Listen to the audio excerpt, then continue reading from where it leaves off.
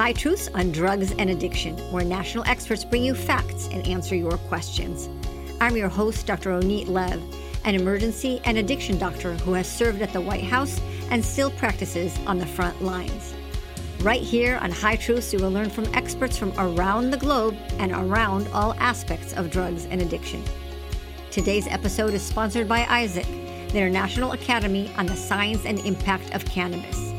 Visit their website at isac1.org, IASIC1.org, to follow the science on marijuana.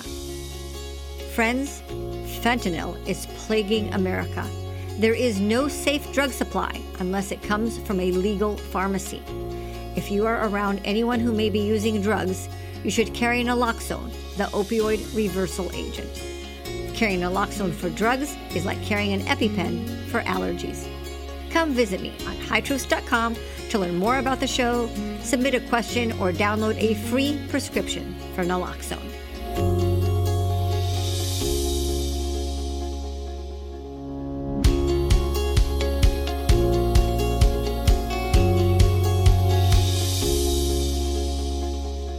Hello again, High Truth listeners, and get ready for a mindful conversation. I'm your host, Dr. Ronit Lev. I say mindful because we will be talking about protecting the mind when it comes to marijuana. And 420 because April 20th has been promoted as a day to smoke marijuana. But instead, here at High Truths, 420 is dedicated to celebrating your mind, your beautiful brain that is inspiring and free of weed. You can see and maybe hear that I am not at my regular High Truth studio and rather traveling on the road. I am broadcasting from the Westin Hotel at Kansas City, Missouri, or Missouri, where I was invited to speak to the Missouri Medical Association, and shout out for the very lovely invitation. The big marijuana industry, like big tobacco, is out for profits. They're motivated by dollars. And what better way to make more money than by creating lifelong customers? To increase profits, cannabis products have increased variety, increased potency, and target youth, whose brain is not done growing. That creates lifelong customers.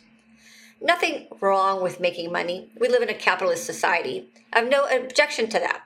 However, I do take issue when it comes to public health and placing a cost on society and our youth. I was recently in Vienna in March for the United Nations Commission on Narcotic Drugs, the CND. And a big thank you to Dr. Kevin Sabet with Smart Approaches on Marijuana, Sam, and Amy Ronshausen from Drug Free America Foundation to speak on marijuana. I talked about the public health impacts of marijuana legalization in California and the daily emergency department visits that I see related to marijuana poisoning. At the United Nations, it was very interesting for me to hear the different countries speak about their perspective on drugs. The country that most impacted me was Syria. Syria is a war-torn country. They spoke about cannabis is harming and suppressing their youth, and they were very much against it. I support protecting the brain and protecting the mind and helping our children, young adults, and everyone make informed decisions. And with that, let's hear our question of the day. Hello, Dr. Lev. My name is Albert Milena, Executive Director of the San Fernando Valley Partnership. We are a nonprofit organization dedicated to developing community-level prevention initiatives. I would like to begin by expressing our appreciation for your efforts in promoting addiction treatment and prevention. The partnership is actively addressing the unintended consequences of cannabis legalization and the increasing availability of cannabis and hemp-derived cannabinoids. We are deeply concerned about the rising rates of youth consumption and the increasing number of cannabis-related emergencies on school campuses. As we know, cannabis use can have adverse effects on the developing teen brain, including attention, memory, and learning problems. We are also concerned about the increasing potency of marijuana products, which could potentially amplify the risks of the negative effects on the developing teen brain. Edible marijuana products are particularly concerning, especially for young people, due to the difficulties in controlling the dosage and the slower onset of the effects. As we aim to keep our young people safe, we need to develop effective strategies and messaging. With that in mind, my question for the podcast is, What are some potential strategies and messaging that can help protect our youth from the potential harms associated with cannabis and hemp-derived cannabinoids? Thank you, Albert, for protecting young minds and your important work on prevention. I know you are supporting California legislation along with me that would protect children from dangerous cannabis candies. It is sad to repeatedly hear about kids getting poisoned at school from marijuana candies and the daily visits of cannabis poisonings that are flooding our emergency departments. I support the California Cannabis Candy Child Protection Act in order to keep our kids safe. And to answer your question, let's talk to an adolescent psychologist who devotes her career on prevention strategies in youth. Dr. Bonnie Halprn-Felsher is a developmental psychologist whose research has focused on cognitive and psychological factors involving adolescents and young adults' health-related decision-making, perception of risk and vulnerability, health communication, and risk behavior. She's founder and director of Toolkits for Tobacco Prevention, Cannabis and Awareness Prevention, and Vaping Solutions. The California Department of Public Health, CDPH, along with the California Department of Education, has a campaign launched as counter-marketing to protect our kids and young adults. Mind Over Marijuana is a campaign for teens, and Let's Talk Cannabis is a campaign for parents. To learn more about Dr. Bonnie Halprn-Felsher and the PR campaigns by CDPH, check out the High Truth show notes. Dr. Bonnie Halprn-Felsher, welcome to High Truth.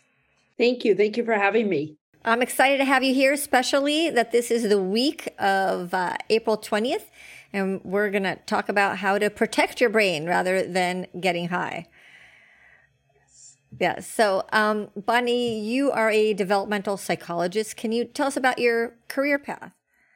Absolutely. So, hi, everyone. I am a developmental psychologist. I also then went on to do further training in adolescent and young adult health. And my research and my prevention work really focus on understanding adolescent health-related decision-making, and particularly around drug use. So cannabis, tobacco, co-use. And why are teens using? What is their use doing to their brains and rest of their bodies?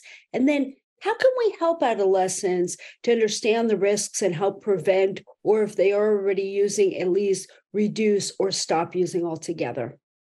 That's awesome. So you are the perfect person to answer Albert's question. Albert works in prevention and youth, and he asked, what are the campaign strategies and messages that we need to be sharing about protecting the brain from marijuana? So you've recently have helped launch some campaigns with the California Department of Public Health. Tell us about that. Absolutely. So one very important message that we could be giving, particularly to teens, is that your brains are continuing to develop until you're around age 25. And anything that we introduce into our brain that is a substance, so whether it's THC, nicotine, anything, but here we're talking about cannabis and THC, actually changes your brain and can affect your brain.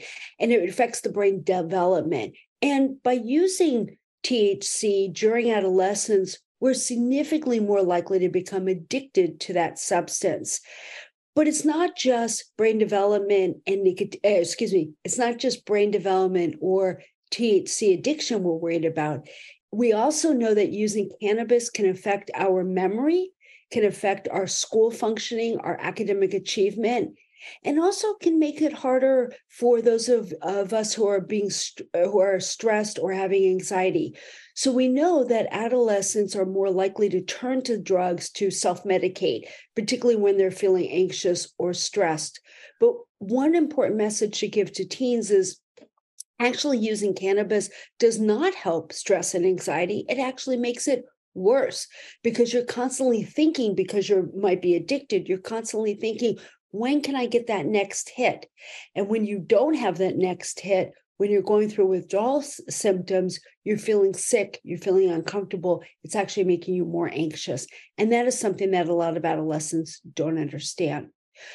And we can also give messages to parents and guardians. It's really important that parents and guardians are honest and open and have a dialogue with their teenagers and not just a lecture. It's important to make them feel heard, to feel seen, to have a conversation. Johnny or son or daughter, what do you know about cannabis? What have you heard? Let's have a dialogue together, and to really talk to them about supporting them about the risks of using cannabis to the brain, some of the risks that we just talked about around brain development and addiction, but also the fact that use can affect our lungs, can affect other parts of our body. So it's important for parents, guardians, other adults, and teens to have that open and honest dialogue. So now the California Department of Public Health partnered with the Rescue Agency in order to have a campaign, right? And one of the campaigns for kids is Mind Over Matter. Marijuana affects so parts of the body. I'm the emergency physician. It's like when so many, your heart, your lungs, your brain, your pancreas, so many parts. How did you decide to focus on mind over marijuana? Absolutely.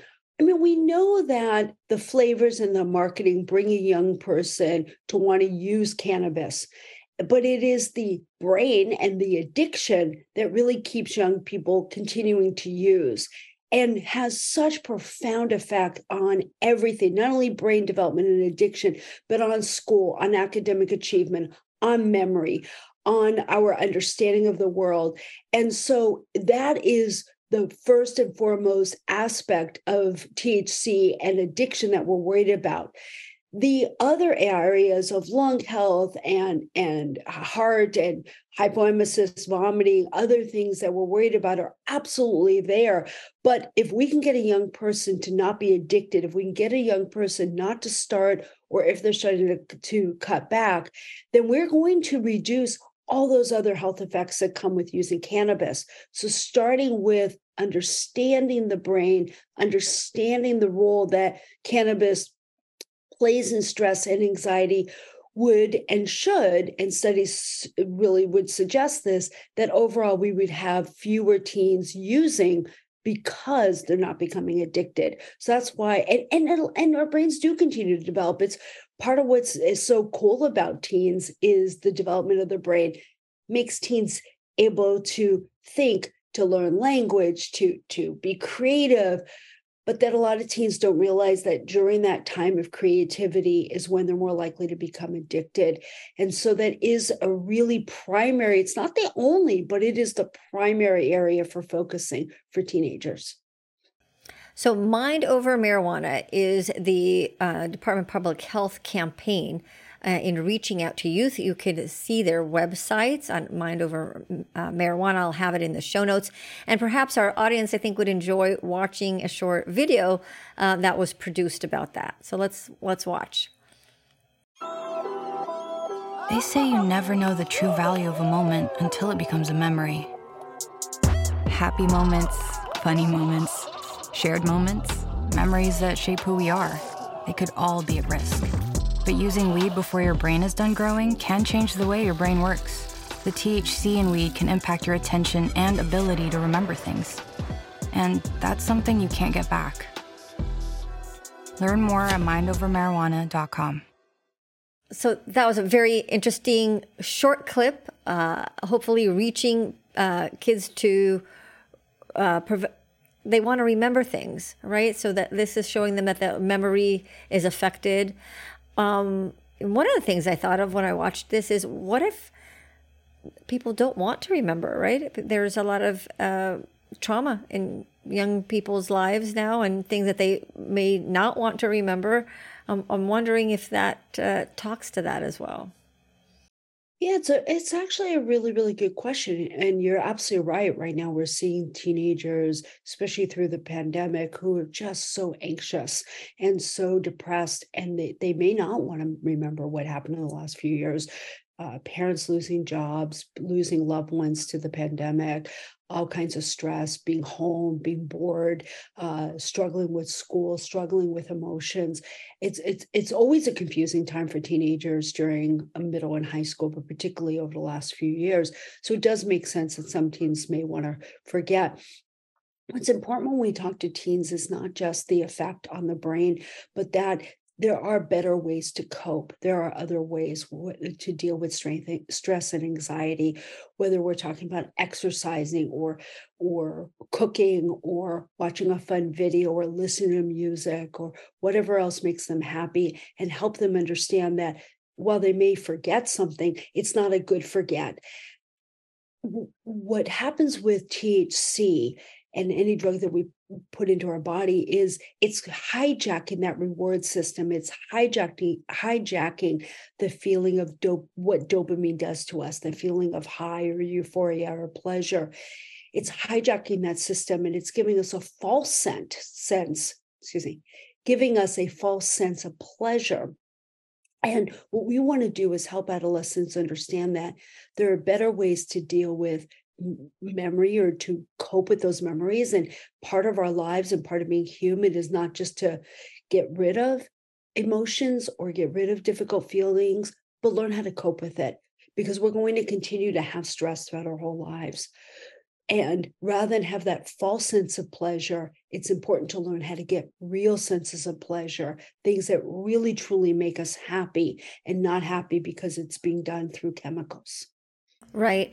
And that's why there's a second video, right? So we want kids to protect their brains and allow their brains to grow and fill with good things, whether it's, music or dance or art or math or social interactions. This is a prime time for growth. And I say that marijuana stunts your growth. But also, if you're thinking about why kids go to drugs in the first place, is to fill some type of either social anxiety or depression, and they're taught to reach out for that and use that as a crutch, which is not a good long-term solution, even if it may even help temporarily. And that's why there's a second video we want to show our High Truth audience called Comes Back, which is talking about upstream even from drug use, is how to deal with anxiety not using drugs. So let's watch that. Life can be a lot sometimes. Weed might seem like a harmless way to deal with stress, but using it in your teens can have the reverse effect. That's because the THC in weed can attach to the receptors in your brain that control fear and anxiety, making it harder to manage stress and anxiety on your own. So while you think your problems are going away, they're actually still waiting for you. Learn how to manage stress without weed at mindovermarijuana.com. All right. Well, that was a great video. What's your take? I think it is a fantastic video, and I think it's really important. We can't just say to teens, don't. We know that from many years ago, it doesn't work to just simply say, don't do something, don't use. There's a reason why teens are using drugs. There's a reason why they're using cannabis, as you were saying before, because they really are stressed. They really are dealing with difficult memories, difficult current issues. But we can't just simply say don't. We have to give them a way to replace those feelings, to replace that need. So learning how to cope, learning how to deal with stress and anxiety and depression and whatever they're going through, and having additional resources is so important for young people. And so the California Department of Public Health campaign, coupled with Rescue's work, has been so important to help adolescents, and will continue to help adolescents cope and deal with the issues that they're dealing with right now, which are very real, very, very real stress and coping that they're needing right now. So these videos, where are they available? They're available on the website. They're available on YouTube. How are they reaching our youth? So yes, they are reaching our youth through many different ways, getting through on YouTube. We're hoping that they'll be shown in schools, that there'll be parents can sit down and watch these videos with their children. Classrooms can use them, even healthcare providers. So we're really hoping that the reach will be very wide to really be able to reach adolescents and young adults across the state, no matter where they are, no matter their demographic backgrounds, rural, urban, suburban, wherever it is, that it's really important to get the word out and really hope that adolescents are watching and maybe watching with friends and having discussions, or maybe watching with a trusted adult to be able to have a conversation is going to be so incredibly important to reach young people, which is what we're all about. Yeah, and I actually did visit the website, and hopefully these videos can draw people into the website and have them, if they want more information and want to have more of the science, they're able to do that. You know, the other thing that struck me about this whole campaign, it's one campaign, and yet everywhere around, our kids, youth, adult, all age groups are seeing billboards, commercials, TV shows that really promote marijuana as medicine, as safe, as, fun. How is this one campaign going to make a difference? Is this going to have an impact, do you think, or is it just not enough? I'm just wondering about how much can one thing do this. We need this message like constantly, every day, just like we're hearing from the marketing side and the retail side of marijuana. Absolutely. So you're absolutely right. We're not going to have one aspect, which is why this campaign is so important, because it's not only talking to youth, but it's also talking to parents and having parents be equipped with resources and talking points that they can use to talk to their sons and their daughters, their children. It's important to do that. It's important that we talk to teens about their social well-being, their emotional well-being, their brain development, their lung development, everything that's going on. And it'd be my hope that we're really coming at and talking to teens from multiple perspectives. So through these campaigns, which are so important, again, from the youth perspective, but also from the parent side, I'm hoping that schools will use some of these resources and other resources that are available to be able to talk to teens in classes, health education classes, PE. Those are all important times. Science can talk about the science of your lungs. Biology class, economic classes or math classes can talk about the financial cost of having trouble in school, maybe not finishing school, not getting your grades. We really do need to have this be a perspective from all different angles so that teens don't just hear the same lecture over and over again, but they understand how it affects their lives through multiple channels. That's going to be super important for them to hear from all of us.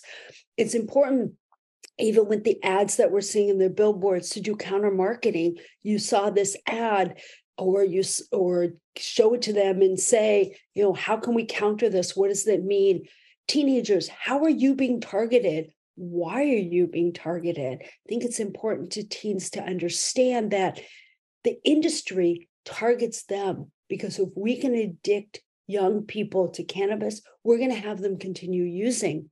And why does the industry want to do that? For dollars. It's not because they're caring about their health. They want the money. And that is an important message for young people to hear. Young people don't just care about long-term health. They care about now. They care about decisions they can make. They care about school. They care about social and their social and emotional well-being. And so trying to ground everything that we say to what teens latch on to today is really important.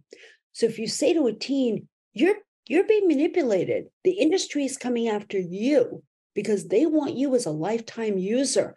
They want your brains. Teens go, wait a second, I'm mad about that. You're not controlling my life. I control my life. And that's how we get teens to have that conversation. Just saying it's bad for you doesn't work. Saying it's bad because it makes life more difficult, it makes life more challenging, you're being targeted, they're doing this on purpose, they're marketing to you, all those billboards, all those ads, all the social media you see, that helps teenagers start to realize what's happening and to frustrate them, which is what we're trying to do.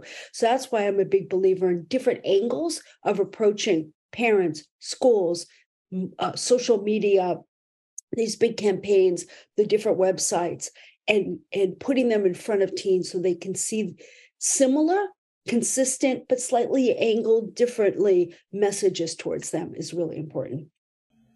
Yeah, and I'm really applaud the Department of Public Health and Department of Education for doing this. We need it. It's about time, and I think they need a even bigger budget. This is primary prevention, upstream prevention.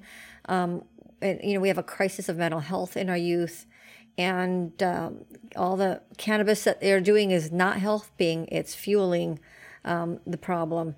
And I like the fact that you're reaching out to kids and to parents separately to tell them that they can make a difference.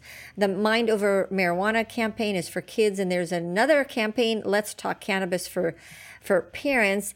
And parents what's the perspective of parents when it comes to marijuana? It's like, well, can they control their kids? What influence do parents have? As a developmental psychologist who does a lot of work towards parents and with parents trying to get them to work with their teens, parents have a much bigger influence on their teens' lives than parents realize. Teens may look like they're shutting out parents. Teens may look like they're ignoring parents, but they're generally hearing parents. And they may not hear at that very moment, but they're hearing them. And what parents need to know and do is not have a lecture. It's a conversation. It's saying, what together can we learn? How can we talk about this? And that's why I was saying before, to have teenagers feel seen and heard is really, really important.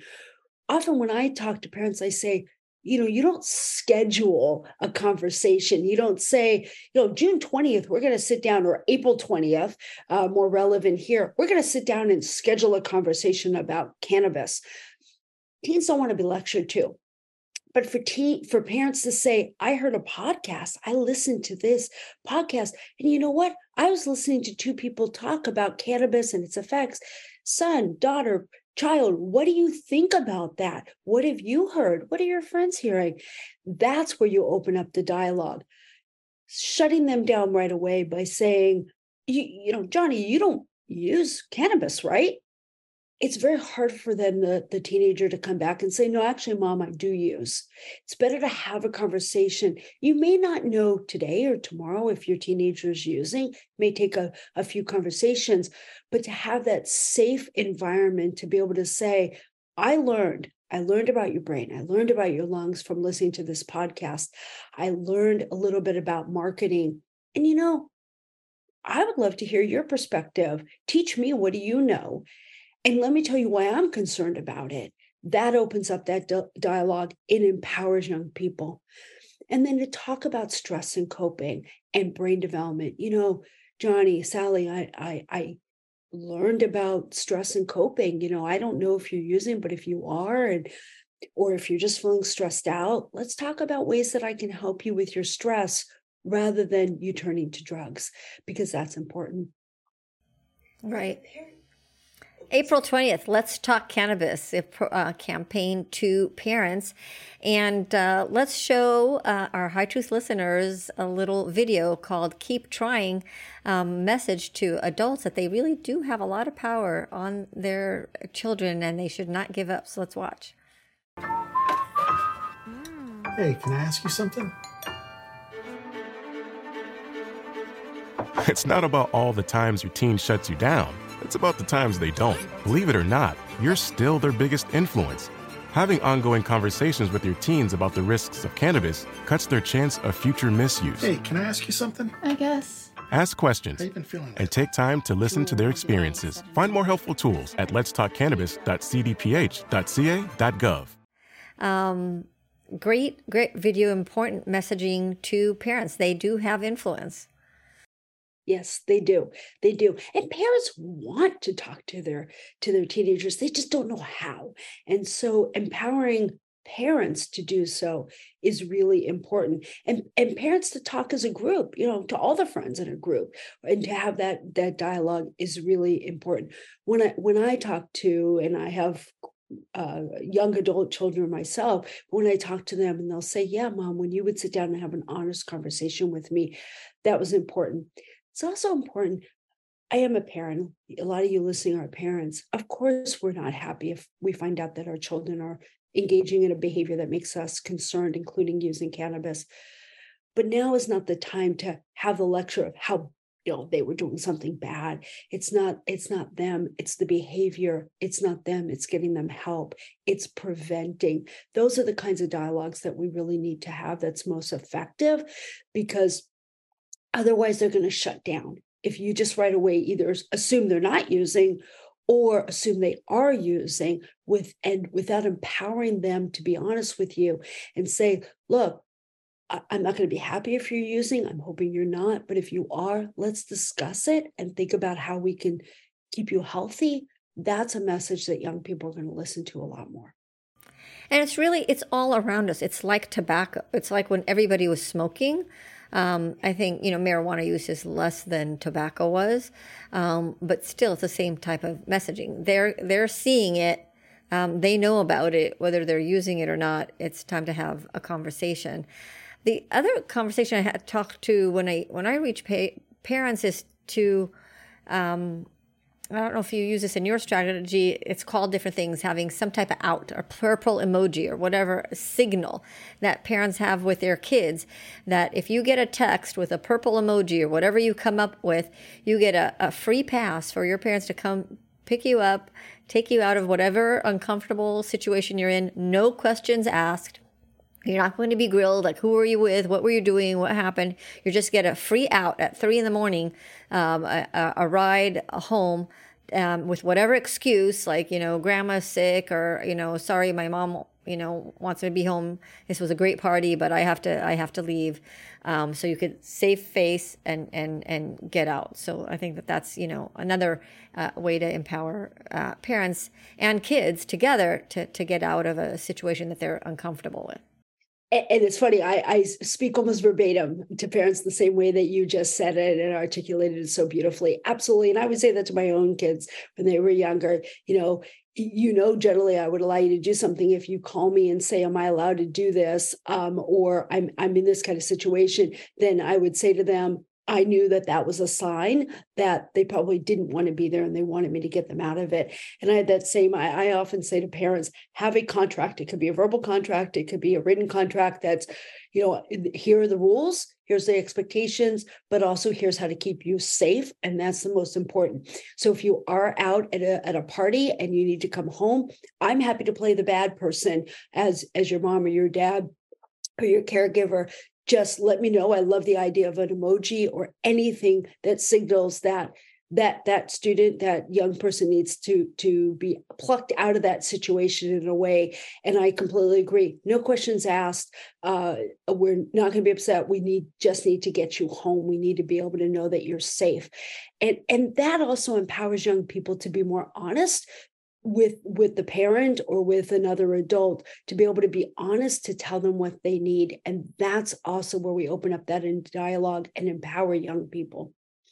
Yeah. How old are your kids? So mine are 22 and 26. Actually, by the time they show this, they are 22 and 27. Ah, very nice. Well, yeah, my baby is 22, almost 23. So about the same. Yeah. And they've had that dialogue as well. What about when parents are using themselves? A lot of adults are using cannabis products themselves. How do you bridge that? And let's talk cannabis when the parents are using. So when I talk to parents, it's one of the things I say is don't lie. If you say, oh, no, I never use, but teenagers know a lot more than we give them credit for knowing, and they know a lot more even than we do. So often teenagers can smell it. And even in the form of a vape where it smells like chocolate or candy or whatever, a lot of teenagers are still aware. So it's really important to not lie, especially if you're using it in the house, but to have the conversation that's an honest conversation with them of, look, if I am using, I am significantly over age 25. My brain is fully developed. Hopefully, you as a parent, if you are using or not, using under the using cannabis while you're driving or operating heavy machinery or babysitting or anything that could put anybody in harm's way. So that's really important. And you could stress that with your child, but also just saying that part of why you're able to use is that you are over 25 and your brain's fully developed and you're not as worried about addiction or memory or other issues that might be involved and be harmful that we see when we're seeing a teenager using these products. I love that you use 25, the science age, rather than 21, the legal age. That's important too. I've been part of a lot of the tobacco 21 or cannabis 21, and really, you're absolutely right. Our brains continue till 25, and that's why actually in our curriculums, our cannabis awareness and prevention toolkit curriculum, as for schools, we don't have an age in there, and we certainly don't say age 21. That is a legal age. And but the science does say through 25, even 26, that the brain continues to develop. If you think about it, it's only the insurance industry that got the age 25 correct, right? Everybody else has got age 21. And part of it is it's hard to do a policy for anybody all the way up through 25. But the brain continues to develop. And so it's really, really important. And I've heard some schools say, to teenagers in class, oh, you can wait till you're 21, then you can use. And I go, yeah, no, that's still a really, really vulnerable period. And I wouldn't even say wait till you're 25 and go have a good time either, because there still are health effects. There's brain or certainly maybe not as much addiction, but certainly some memory at the time, but also heart and lungs and other things that we worry about. Right.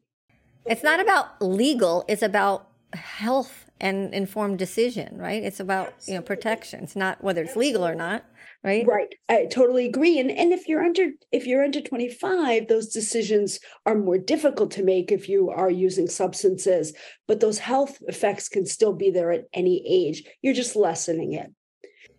And I know you have a lot of experience in dealing with this from background in tobacco and alcohol. And it really all applies to the issues of cannabis. And I wonder if we could have a conversation about stigma, because there's a national campaign to prevent stigma to people who have a substance use disorder and need treatment. But when I look about prevention, and when I use tobacco as a wonderful model of how we were able to get our country to smoke less. We've done a great job in the United States, better than most areas of the world. We use stigma. It's not cool to smoke. It's a deterrent. I remember Brooke Shields' beautiful model saying, "Do you want to kiss an ashtray?" It's that was used as a deterrent, stigmatizing the drug, the tobacco, not the person who has an addiction to nicotine. And I'm wondering, what's the current thought about issues of stigma and prevention? Yeah, it's so incredibly important. It's why when we talk to parents and we say, be upset with the drug and the behavior and not the person, it has to do with marketing. It has to do with so many other reasons why teenagers are using, peer pressure and so on.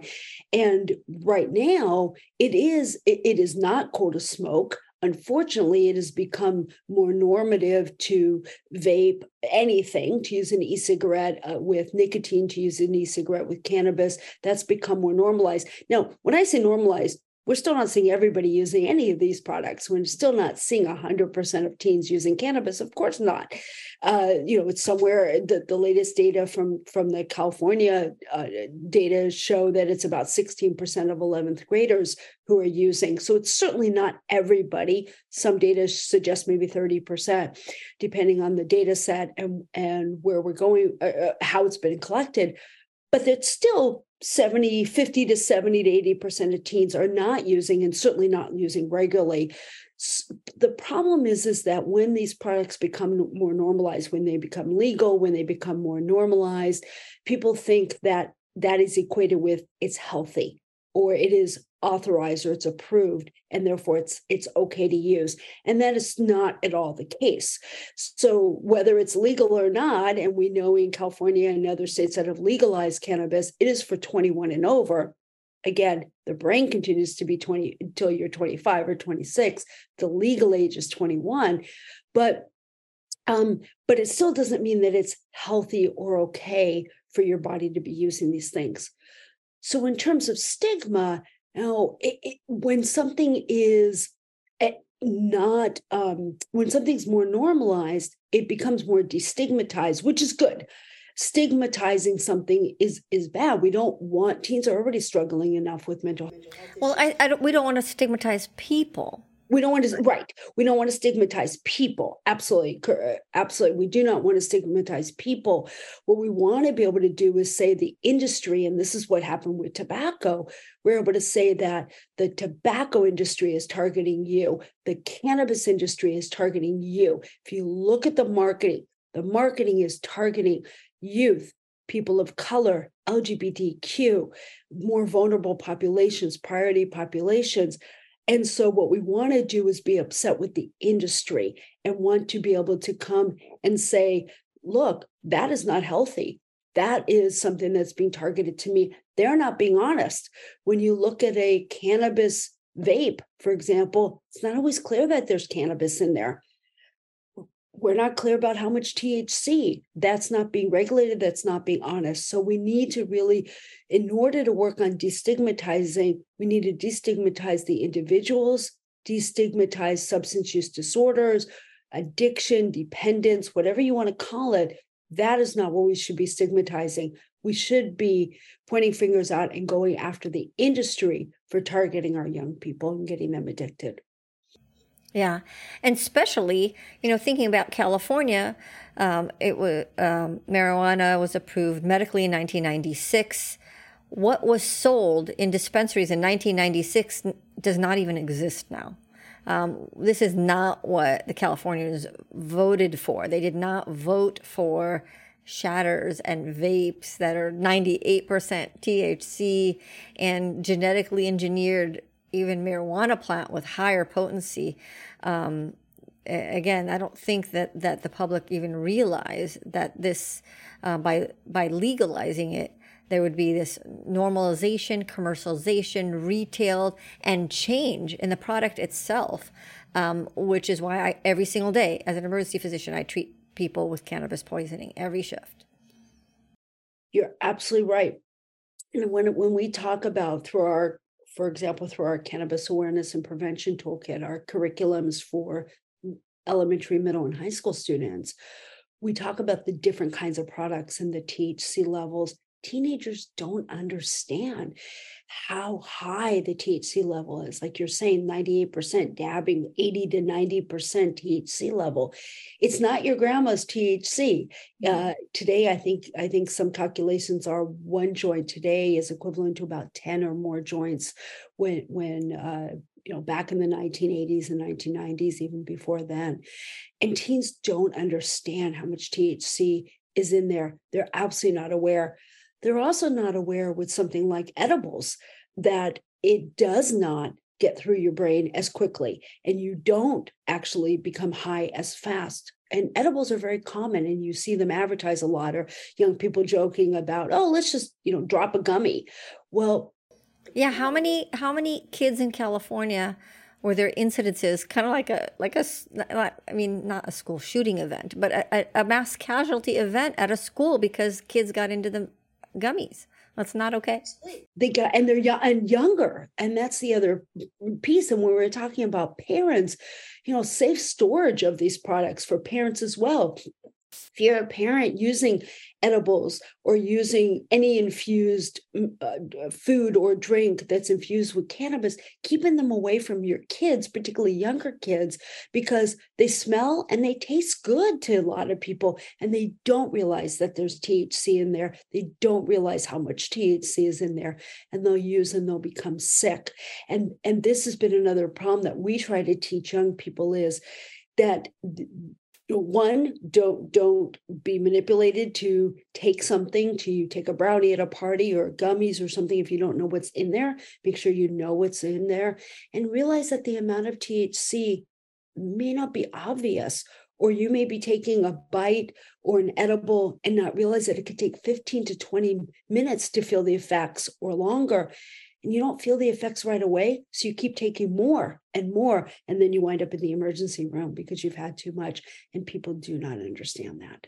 Yeah, I had to laugh, like in a sarcastic laugh last year when there was a huge campaign about eliminating flavored vapes and tobacco, while you got all these candies and sweets and drinks with cannabis products that are much more potent.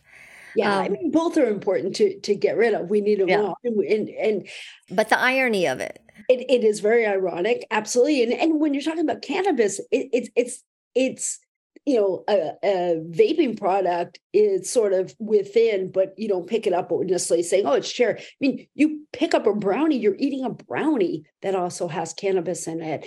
And how much is in there, you don't necessarily know. And that is a problem. Yeah. And the other thing we're kind of talking about in this campaign is very focused on the issue of anxiety, depression. We really have a mental health crisis in our youth and even in adults as well across the country. Actually, in the emergency department, it's the number one problem is boarding patients who are living for days and weeks in our emergency department with mental health crisis. And cannabis is a contributor risk factors. We know that tobacco can cause cancer, lung disease, emphysema. People understand that risk. Similarly, not everyone who uses marijuana is going to get schizophrenia, but it's a risk factor just in a similar way. I think that's another message that we need to get out. Maybe not as powerful as, protecting your mind, but it's definitely a risk. Oh, it's absolutely a risk. And we actually had a psychiatrist speak to us last year in our cannabis conference, and a psychiatrist, Dr. Robin Murray from the UK, he actually thinks it's causative. He actually feels very strongly that there's a causal relationship between cannabis use and schizophrenia, particularly for those who are more prone, who have had a family history of schizophrenia or other mental health issues. But I agree. And I have actually found, I'm not a big fan of scare tactics because you tell a teenager, if you use cannabis, X can happen and X does not happen, and they don't believe you. So, but it's important to tell them the things that can happen, but to make sure and say it in a way that, look, it may not, but boy, that is not an outcome you want to risk. That is not something that you want to go through. And you don't want your family and friends to have to go through that either. And so just to have, again, that open dialogue, but I think talking about mental health and talking about how self-medicating is not the way to help your mental health is so important. Young people think that taking that hit makes them feel good, when in reality, it makes them not feel bad anymore. It reduces the withdrawal symptoms. It hides things, but they're not actually feeling better. They're not actually healing. And that's a hard thing to tell people when they are having that positive experience or they're perceived positive. So our job is to demystify a lot of that information for them.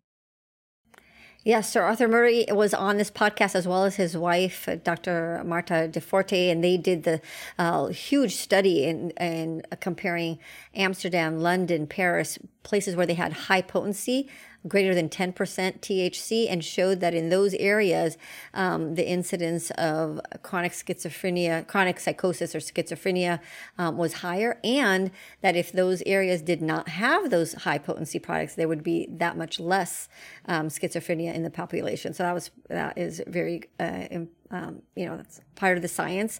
And I like the fact that you mentioned earlier about the social norms. Most kids don't use marijuana. That is a social norm, and promoting that allows people who are not using not to feel bad, like to be quiet, and empowers their voice and shows them that is the norm. So I think that's all great messaging.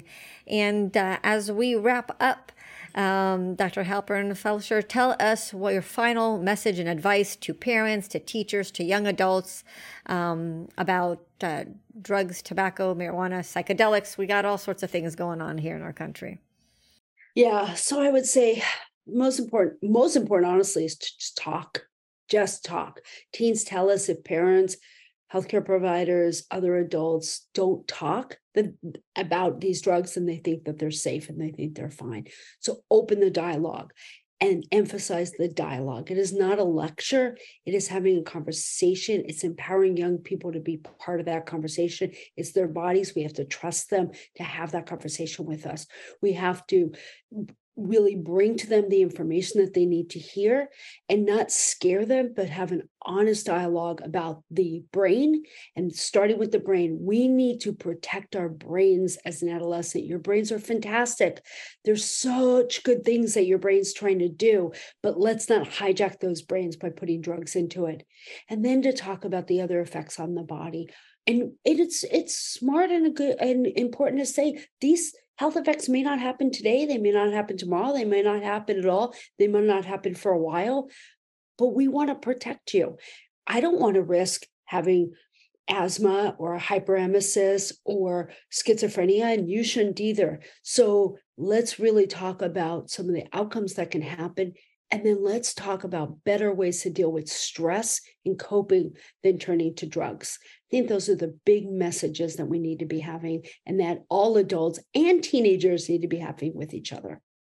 That's great. Thank you. Great advice. And I want to say thank you to Albert Molina. Your tagline for your email is washing one's hand of conflict between the powerful and the powerless means to side with the powerful, not to be neutral.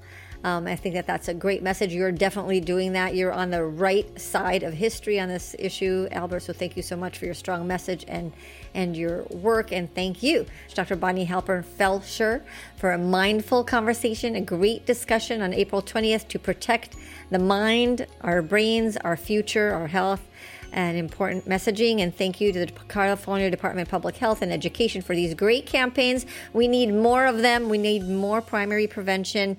Upstream approach is a way to go and to approach this issue to protecting our children, our future. Thank you for having me.